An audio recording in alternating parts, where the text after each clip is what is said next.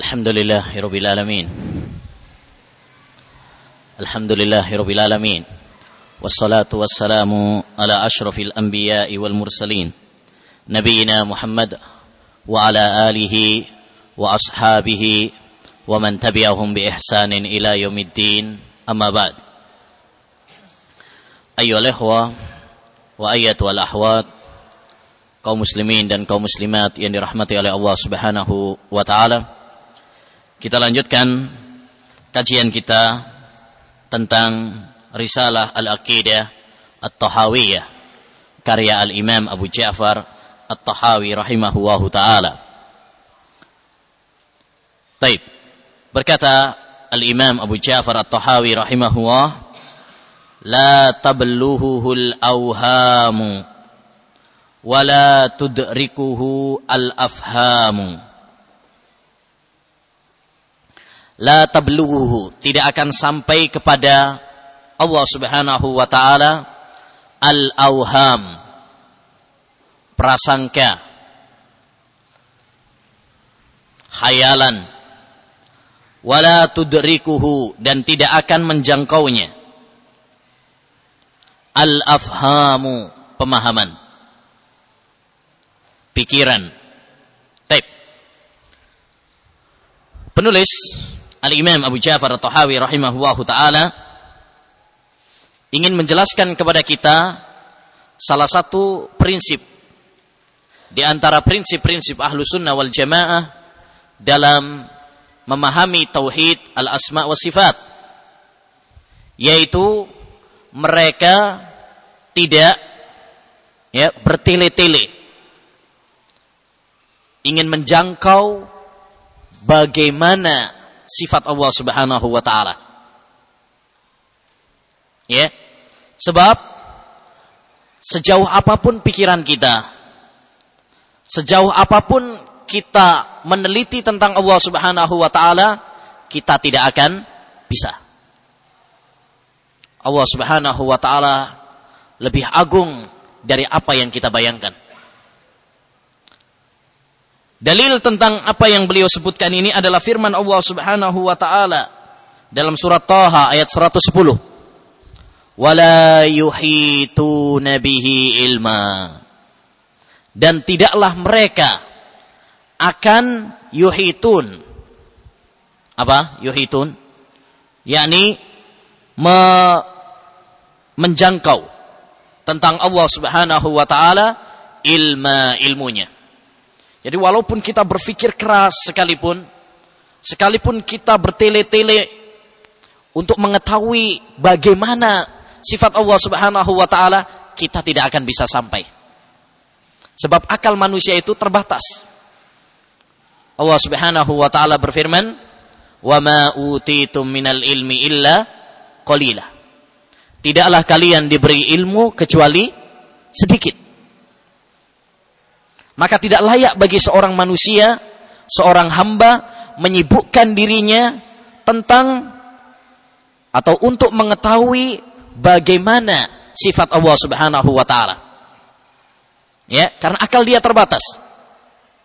Akal punya batas. Sebagaimana pandangan punya batas. Imam Syafi'i pernah mengatakan, "Inna lil aqli haddan yantahi ilaih kama anna lil basari haddan yantahi ilaih." Sesungguhnya akal itu memiliki batas sebagaimana mata punya batas.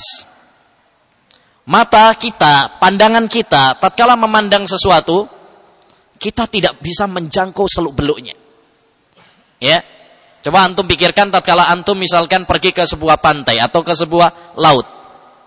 Apakah antum bisa menjangkau semua isi laut? Dalamnya laut, apakah antum bisa mengetahuinya? Enggak bisa. Itu mata. Artinya mata kita terbatas. Tidak bisa menjangkau semuanya. Demikian juga akal manusia. Akal kita terbatas. Maka sangat kerdil kalau kemudian akal kita ini kemudian bersusah payah ingin menjangkau tentang sifat Allah Subhanahu wa taala. Bagaimana sifat Allah Subhanahu wa taala? Tidak akan bisa. Wala yuhituna bihi ilma. Dan Allah juga berfirman dalam surat Al-An'am ayat 103, la tudrikuhul absar. Pandangan manusia tidak akan menjangkau tentang Allah Subhanahu wa taala. Ya. Jadi ini ayyuhal ikhwah rahimani wa rahimakumullah, sebuah kewajiban yang hendaknya dilakukan oleh seorang hamba tatkala dia mendengar ayat-ayat atau hadis-hadis Nabi Muhammad sallallahu alaihi wasallam yang berbicara tentang zat Allah atau berbicara tentang sifat Allah Subhanahu wa taala, maka kewajiban bagi kita adalah mengimaninya. Ya, adapun untuk menjangkau tentang bagaimananya, maka akal manusia dan ilmu manusia tidak akan sampai kepada hal itu. Oleh karenanya, Al-Imam Malik rahimahullahu ta'ala pernah mengatakan, dan ucapannya ini dijadikan sebagai kaidah yang sangat berharga, kaidah yang sangat emas dalam masalah tauhidul asma wa sifat. Tatkala ada seorang yang bertanya kepada Imam Malik, kaifastawa, bagaimana istiwanya Allah, tingginya Allah Subhanahu wa taala itu bagaimana? Maka apa kata Imam Malik? Al-istiwa'u ma'lum. Istiwa Allah Subhanahu wa taala, ketinggian Allah Subhanahu wa taala, bersemayamnya Allah Subhanahu wa taala itu adalah ma'lum, diketahui. Maksudnya diketahui apa? Maknanya. Dalam bahasa Arab kata istawa maksudnya adalah ala wartafa, tinggi. Dipahami. Taib. Adapun wal kaifu majhul. Bagaimananya Allah Subhanahu wa taala, bagaimana istiwanya Allah kita enggak tahu. Maknanya kita tahu. Arti istawa kita tahu. Tapi bagaimananya kita enggak ngerti. Karena Allah cuma mengabarkan tentang sifat bahwasanya dia istiwa, bahwa Allah Subhanahu wa taala bersemayam, tapi tidak menjelaskan kepada kita bagaimana ya sifat istiwa Allah Subhanahu wa taala. Dan perlu antum ketahui sebuah kaidah yang sangat berharga yang disebutkan oleh Syekhul Islam Taimiyah rahimahullah dalam masalah ini. Tatkala beliau mengatakan al-kalamu fis sifat kal kalami fil dzat. Pembicaraan kita tentang sifat Allah Subhanahu wa taala itu sama pembicaraan kita tentang zat Allah. Kalau antum ditanya, apakah antum tahu bagaimana zat Allah Subhanahu wa taala? Bagaimananya zat Allah? Bentuknya apa?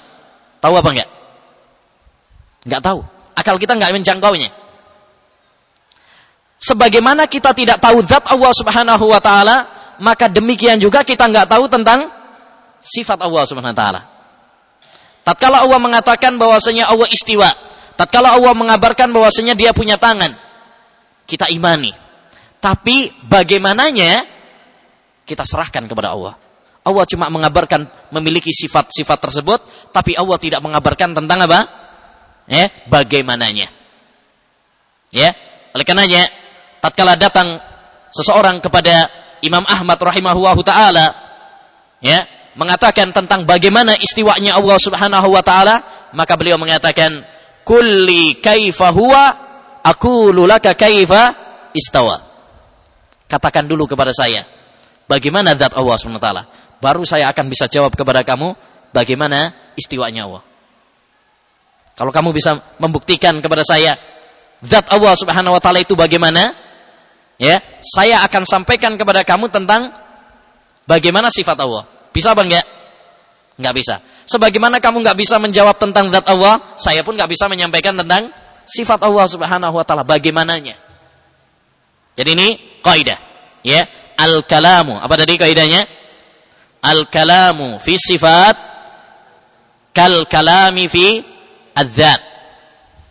Ya, pembicaraan kita tentang masalah sifat sama dengan pembicaraan tentang masalah zat. Ya, maka sebagaimana kita tidak tahu tentang zat Allah Subhanahu wa taala bagaimananya, maka demikian juga kita juga tidak tahu tentang bagaimana tentang sifat Allah Subhanahu wa taala.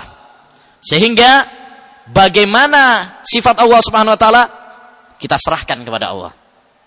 Maknanya kita tahu, maknanya kita faham. Yadun dalam bahasa Arab artinya tangan. Yanzil artinya adalah turun. Ya. Istiwa artinya tinggi, bersemayam. Itu artinya. Ya. Tapi bagaimananya, sifatnya bagaimana? Ini kita serahkan kepada Allah karena akal kita tidak menjangkaunya. Ya, akal kita terbatas. Baik. Kemudian kata Imam Malik selanjutnya, wal imanu bihi wajib. Dan iman dengan sifat yang telah dikabarkan dengan istiwa adalah wajib. Wassu'alu anhu bid'ah. Bertanya tentang bagaimana ini adalah tidak boleh. Jadi bertanya, gimana ya tentang katanya Allah Subhanahu wa taala punya tangan. Tangannya Allah gimana ya? Bertanya tentang bagaimananya enggak boleh. Dan jangan sampai terlintas dalam benak kita.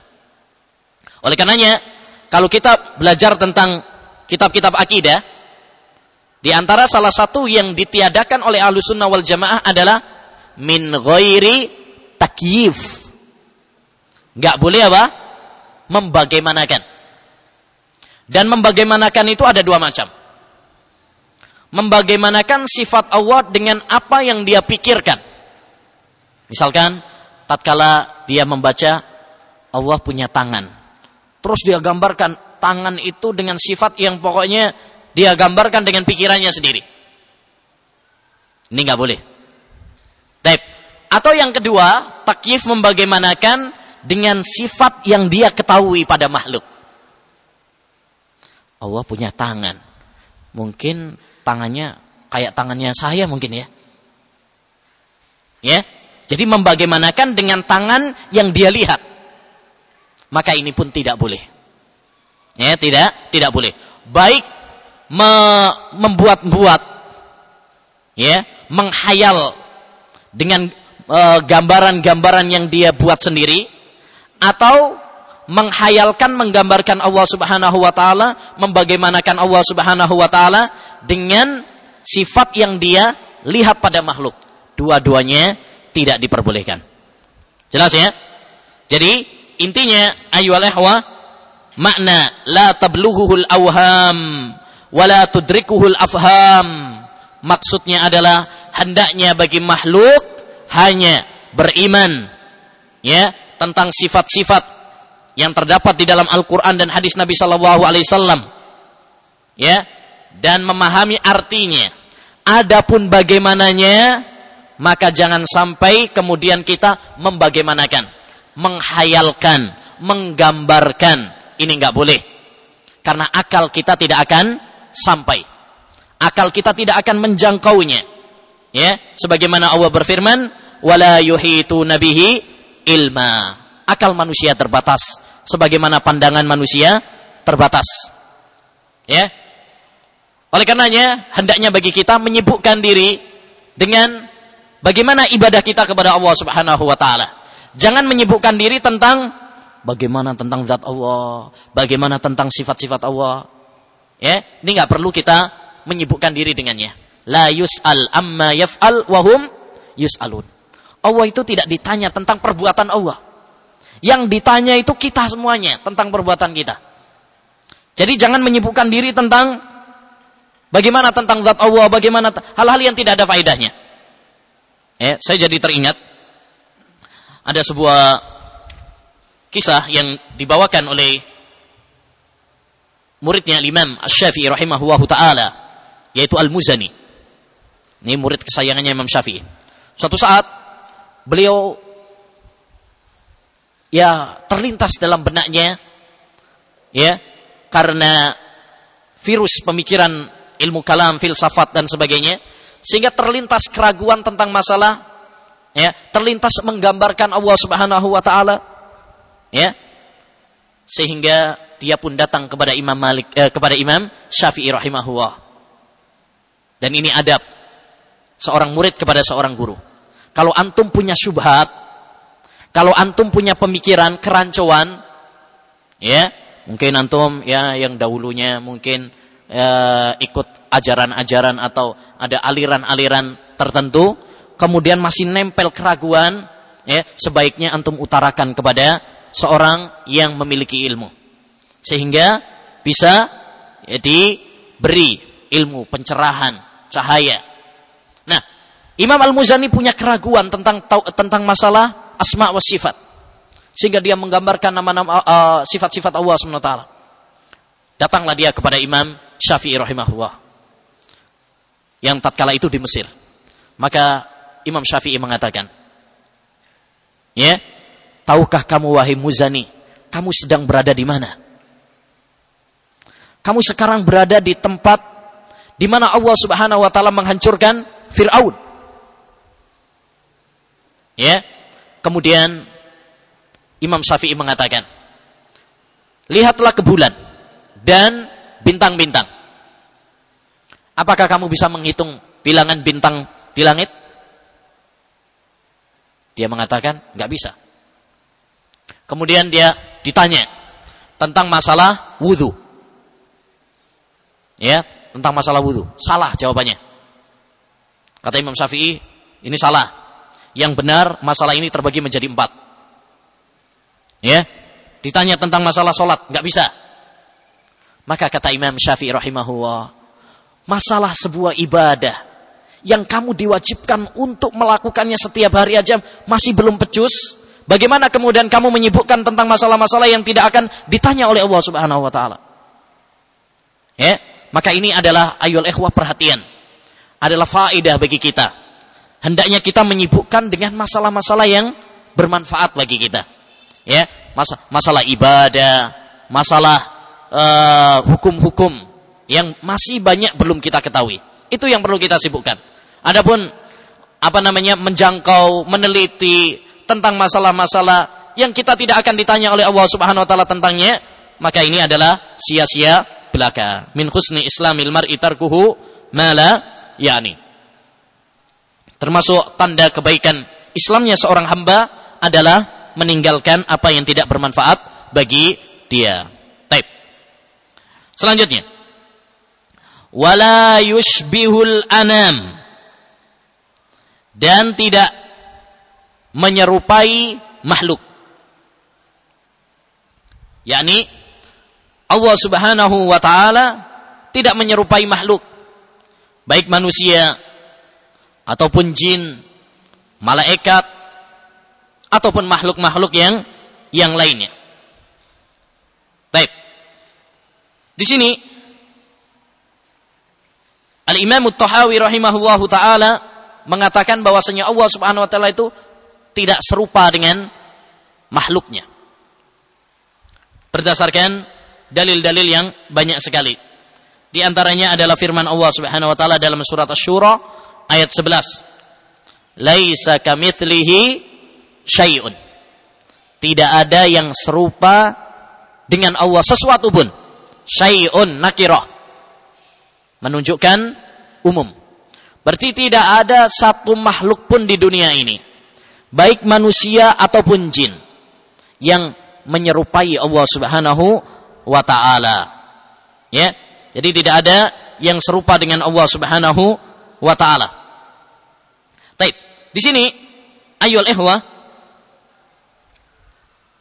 Syekh rahimahullahu ta'ala seakan-akan mengulang perkataan beliau sebelumnya, di mana sebelumnya Al-Imam Thahawiyah rahimahullah mengatakan wala syai'a mithluhu. Ya, yang pada pembahasan dulu sudah kita bahas wala syai'a mithluhu, dan tidak ada sesuatu pun yang mithluhu, serupa dengan Allah. Di sini dengan kata yushbihu, dan ini mirip. Ya, antara tamtsil dengan tashbih. Ya, kalau kita bahasa Indonesia kan artinya sama, serupa, semisal. Hanya saja di sini ada dua perbedaan antara lafadz sebelumnya dengan lafadz sekarang. Yang pertama, kalau lafadz yang pertama menggunakan lafadz tamtsil, wala syai'a mithluhu, dan penggunaan lafadz tamtsil dengan lafadz mithl itu lebih utama daripada lafadz tashbih.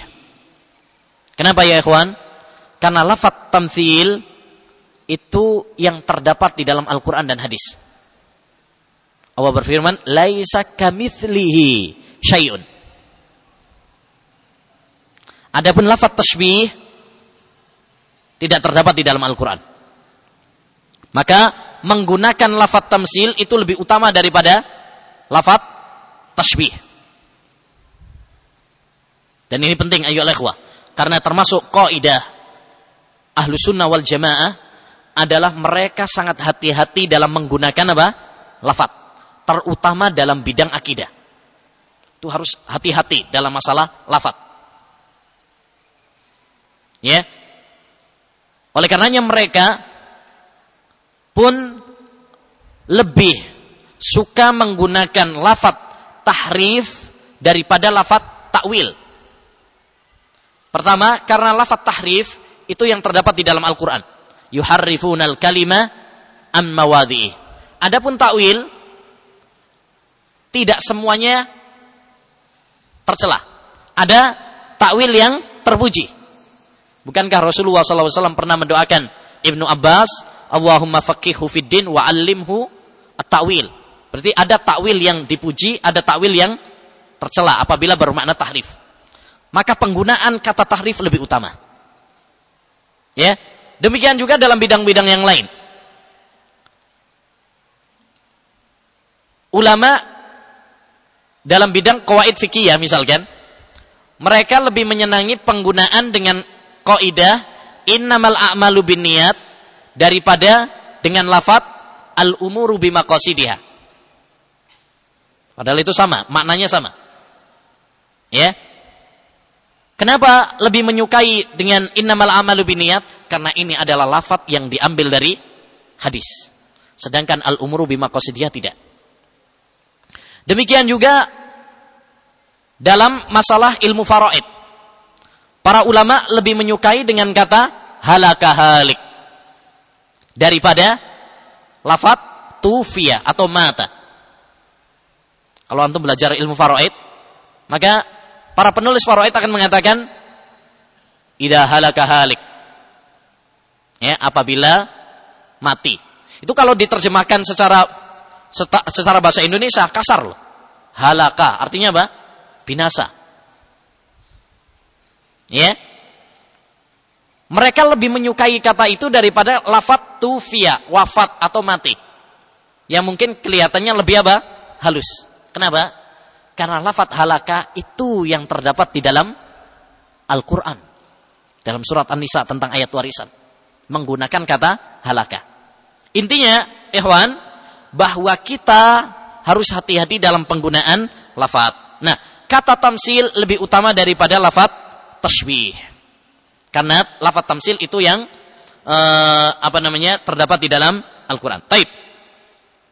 Adapun perbedaannya dengan perbedaan yang kedua antara ucapan beliau pada sebelumnya wala syai'a mithluhu dengan yang sekarang wala yushbihul anam disebutkan oleh sebagian ulama pensyarah kitab bahwa kalau tamtsil pada yang pertama tamtsil wala syai'a mithluhu itu adalah untuk meniadakan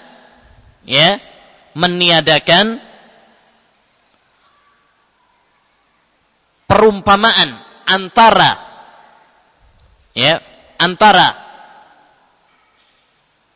tamtsil. Tamtsil itu adalah meniadakan perumpamaan bahwa Allah Subhanahu wa taala serupa dengan makhluk. Seperti yang dilakukan oleh orang-orang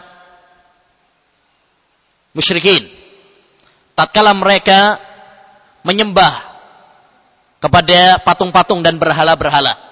Sejatinya mereka telah menyerupakan Allah dengan makhluk. Mereka menyerupakan Allah dengan makhluk. Taib. Adapun pada lafaz wala yushbihul anam, ini adalah menyerupakan Allah dengan makhluk. Kalau tadi menyerupakan makhluk dengan Allah, afwan. Kalau yang pertama itu menyerupakan makhluk dengan Allah. Tatkala mereka menyembah berhala, berarti menyamakan berhala itu seperti Allah. Baik. Kalau yang kedua, ya, dalam perkataan penulis wala yushbihul anam, ini adalah menyerupakan Allah dengan makhluk. Tatkala seorang mengatakan bahwasanya Allah Subhanahu wa taala itu adalah lemah, misalkan, atau bahil, atau fakir, seperti tuduhan orang-orang Yahudi. Bahwa Allah itu lemah, Allah itu fakir, Allah itu pelit. Berarti mereka orang-orang Yahudi menyerupakan siapa? Allah dengan makhluk. Perhatian, kalau yang pertama tadi menyerupakan makhluk dengan Allah. Sekarang kita balik, menyerupakan Allah dengan makhluk. Paham? Baik. Kalau seperti tadi contohnya orang-orang musyrik, tatkala mereka beribadah kepada Tuhan-Tuhan mereka, berarti memposisikan berhala-berhala mereka itu seperti posisi Tuhan. Berarti menyamakan makhluk dengan Allah. Karena memberikan hak yang khusus bagi Allah kepada makhluk. Adapun pada contoh yang kedua, seperti tuduhan orang-orang Yahudi yang mengatakan bahwasanya Allah Subhanahu wa taala itu fakir, Allah Subhanahu wa taala itu bahil, Allah Subhanahu wa taala itu lemah, berarti menyerupakan Allah dengan makhluk. Karena yang memiliki sifat-sifat seperti ini adalah makhluk. Makhluk mungkin fakir, mungkin lemah, mungkin pelit, tapi kalau Allah Subhanahu wa taala tidak. Maka tatkala orang-orang Yahudi mensifati Allah dengan sifat fakir dan bahil, berarti mereka telah menyerupakan Allah dengan makhluk. Ya, jadi ini perbedaan sehingga tidak ada anggapan bahwasanya penulis mengulang. Mungkin kalau kita artikan sama, la yusbilu anam, oh ini ngulang yang kemarin, wala syai'a mithluhu. Ya, oleh karenanya para pensarah mengatakan, oh ini enggak mengulang, tetapi memiliki makna yang berbeda.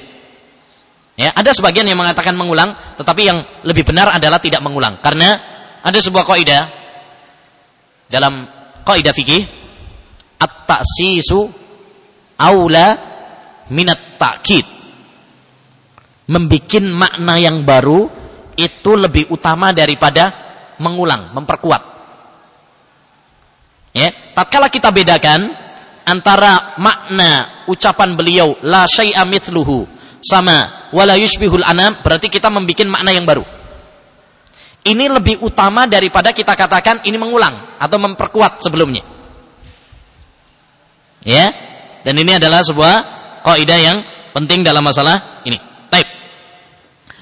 Kemudian yang perlu diperhatikan ayyuhal ikhwah, bahwa makna wala yushbihul anam, bahwa Allah Subhanahu wa taala tidak serupa dengan makhluk. Dalil-dalil tentang masalah ini adalah banyak sekali, sebagiannya sudah kita bahas ketika menjelaskan tentang wala syai'a mithluhu. Tidak ada yang serupa dengannya. Ya. Baik. Dalil-dalilnya banyak sekali. Tapi perlu saya sampaikan di sini sebuah masalah. Bahwa bukanlah termasuk tasbih, menyerupakan Allah, kalau kita itu menetapkan apa yang Allah tetapkan atau apa yang ditetapkan oleh Rasulullah sallallahu alaihi wasallam dengan dalam hadisnya yang sahih. Ya, kalau kita menetapkan Allah punya tangan, Allah Subhanahu wa taala punya kaki, Allah Subhanahu wa taala punya wajah, bukan berarti kita menyerupakan Allah dengan makhluknya. Karena Allah sendiri yang mengabarkan demikian. Ya, oleh karenanya perlu difahami tentang makna wala yushbihul anam ini. Bukan berarti kita mengingkari apa yang telah Allah sifatkan. Ya, karena banyak para ahlul bid'ah, mereka menuduh ahlus sunnah wal jamaah dengan kata mujassimah atau musyabbihah. Musyabbihah itu apa? Yang menyerupakan Allah dengan makhluk. Mereka menuduh ahlus sunnah wal jamaah oh Ahlus Sunnah wal Jamaah Wahabi itu musyabbihah, mujassimah. Antum kalau baca kitab-kitab Ahlul Bid'ah seperti itu. Ya, mereka menuduh Ahlus Sunnah wal Jamaah dengan musyabbihah. Kenapa mereka menuduh Ahlus Sunnah wal Jamaah musyabbihah? Alasannya karena masa mereka mengatakan Allah punya tangan? Masa Allah Subhanahu wa taala turun? Itu kan berarti menyerupakan Allah dengan makhluk. Akhirnya mereka menggelari Ahlus Sunnah dengan musyabbihah. Dan ini ayyuhal ikhwah adalah tuduhan yang keji. Dan ini bukan tuduhan yang baru, sejak dulu. Ya, sejak dahulu. Oleh karenanya Al-Imam Abu Hatim Ar-Razi dan Abu Zur'ah Ar-Razi dalam risalahnya tentang akidah, beliau mengatakan wa alamatu ahlil bidah tasmiyatuhum ahlal athar bil hasyawiyyati wal musyabbihah. Tanda-tanda ahlul bid'ah adalah mereka menuduh ahlul hadis, ahlus sunnah bahwasanya ahlul hadis itu adalah musyabbihah. Demikian juga yang dikatakan oleh Ishaq bin Rahawai tatkala beliau mengatakan alamatu jahmin wa ashabuhu da'wahum ala ahli sunnah wal jamaah annahum musyabbihah bal humul mu'attilah, kata beliau. Tanda Jahmiyah dan teman-temannya adalah tuduhan mereka kepada ahlus sunnah wal jamaah bahwasanya ahlus sunnah wal jamaah itu musyabbihah, kelompok yang menyerupakan Allah dengan makhluk. Bal humul mu'attilah, bahkan merekalah yang sebenarnya mu'attilah, yaitu mengingkari sifat Allah Subhanahu wa taala. Kemudian beliau mengatakan, dan perhatikan apa yang beliau katakan. Innama yakunu tasbihu idza qala yadun mislu yadi aw sam'un mislu sam'i fa hadha tashbih.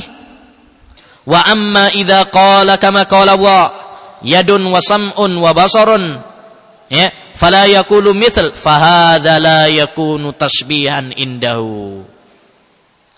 Yang namanya tasbih, menyerupakan Allah dengan makhluk itu adalah kalau dia mengatakan tangannya Allah sama seperti tangan saya. Ya, pendengaran Allah sama seperti pendengaran saya.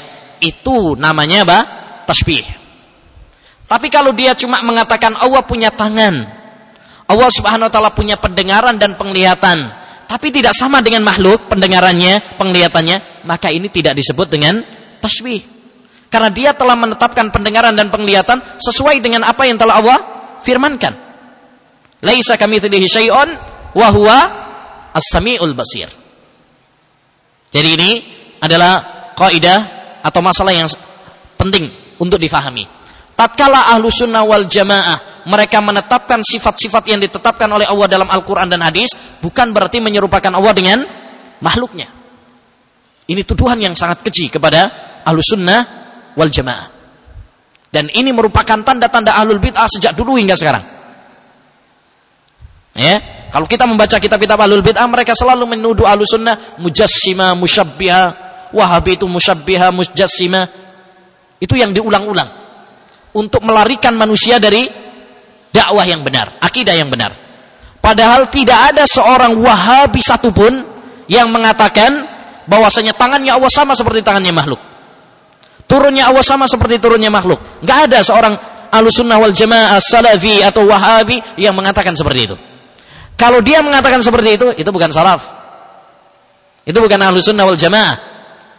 Ya, perhatikan kata Syekhul Islam Taimiyah tatkala beliau mengatakan ketika mensyarah hadis nuzul, beliau mengatakan barang siapa yang mengatakan tangannya Allah seperti tangannya makhluk, atau turunnya Allah seperti turunnya makhluk, istiwanya Allah seperti istiwanya makhluk, fahuwa mubtadi'un dhal, maka dia adalah ahlul bid'ah dan sesat dan menyesatkan.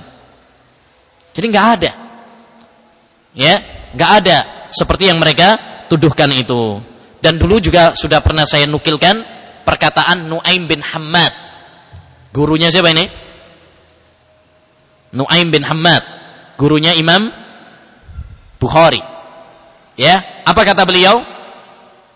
Man syabbahallaha bi syai'in min khalqihi faqad kafar. Barang siapa yang menyerupakan Allah dengan makhluknya, maka dia kafir. Bagaimana mungkin Allah yang zat yang maha mulia disamakan dengan makhluk yang serba kurang dan lemah. Ini adalah sebuah penghinaan kepada Allah. Ya. Wa man ankara ma wasafa Allahu bihi faqad kafar. Dan barang siapa yang mengingkari apa yang Allah sifatkan pada dirinya, dia pun kafir. Kalau dia mengingkari Allah punya pendengaran dan penglihatan, kafir. Karena dia telah mengingkari apa yang Allah sebutkan di dalam Al-Quran. Walaysa fima wasafallahu bihi nafsahu wala rasuluhu tashbih. Dan bukanlah termasuk tashbih, menyerupakan Allah dengan makhluk, kalau kita itu mensifati Allah seperti apa yang Allah sifatkan untuk dirinya, atau yang disifatkan oleh Rasulullah untuk Allah Subhanahu wa taala. Itu tidak termasuk tasbih. Jelas ya? Jadi yang namanya tasbih itu kalau mengatakan turunnya Allah seperti turunnya makhluk, tangannya Allah seperti tangannya makhluk. Adapun apabila kita menetapkan sifat yang ditetapkan oleh Allah dalam Al-Qur'an dan hadis tanpa menyerupakannya dengan makhluk, maka itu bukan tasbih.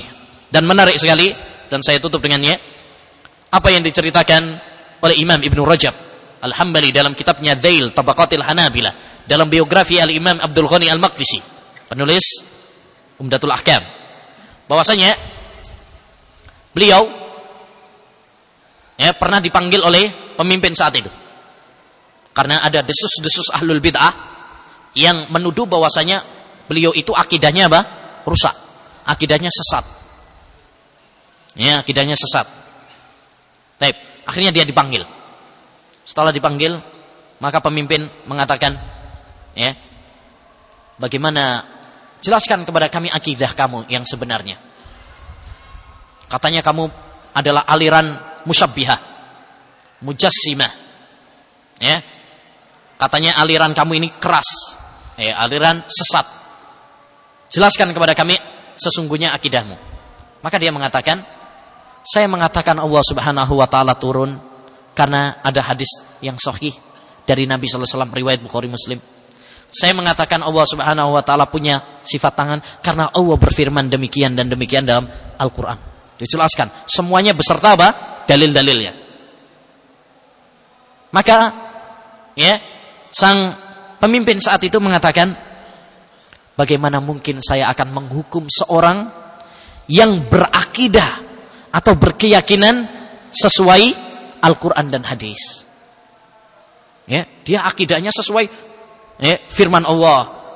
Akidah saya begini karena hadis. Bagaimana mungkin saya akan menghukum seorang yang berakidah sesuai Al-Quran dan hadis? Akhirnya dilepaskan dan dibebaskan. Jadi ini adalah sebagai pemantapan iman bagi kita semuanya, bahwa seorang yang berakidah sesuai dengan Al-Quran dan hadis tidak perlu apa? Takut. Tidak perlu takut. Sesungguhnya orang-orang yang menyerupakan Allah dan membagaimanakan Allah, itulah orang-orang yang tidak menghormati Allah, tidak memuliakan Allah, dan tidak mengagungkan Allah. Wa ma qadarullaha haqqa qadri. Mereka tidak mengagungkan Allah dengan sebenar-benarnya. Bagaimana mereka tidak mengagungkan Allah? Karena mereka menggambarkan Allah seperti makhluk. Seandainya mereka mengagungkan Allah, mereka tidak akan menyerupakannya dengan makhluk. Mereka tidak akan menggambarkannya dengan makhluk. Sehingga tatkala mereka membaca ayat Allah punya tangan, yang tergambar adalah apa? Tangannya makhluk. Tatkala mereka membaca hadis Allah turun ke langit dunia pada sepertiga malam terakhir, yang dibayangkan adalah turunnya makhluk. Dan ini yang perlu kita bersihkan. Ini najis, kotor pikiran-pikiran seperti ini. Harus kita buang. Pikiran-pikiran yang tatkala kita mendengar ayat-ayat dan hadis tentang Allah Subhanahu wa taala, yang terlintas dalam benak kita adalah sifatnya makhluk. Jangan samakan Allah dengan makhluk. Kita harus mengagungkan Allah, kita harus membesarkan Allah, kita harus mensucikan Allah Subhanahu wa taala dari apa yang terlintas dalam benak kita, dari pikiran-pikiran dan kotoran-kotoran yang itu adalah merendahkan Allah Subhanahu wa taala. Subhanakallahumma bihamdik, asyhadu an la ilaha illa anta astaghfiruka wa atubu ilaik. Assalamualaikum warahmatullahi wabarakatuh.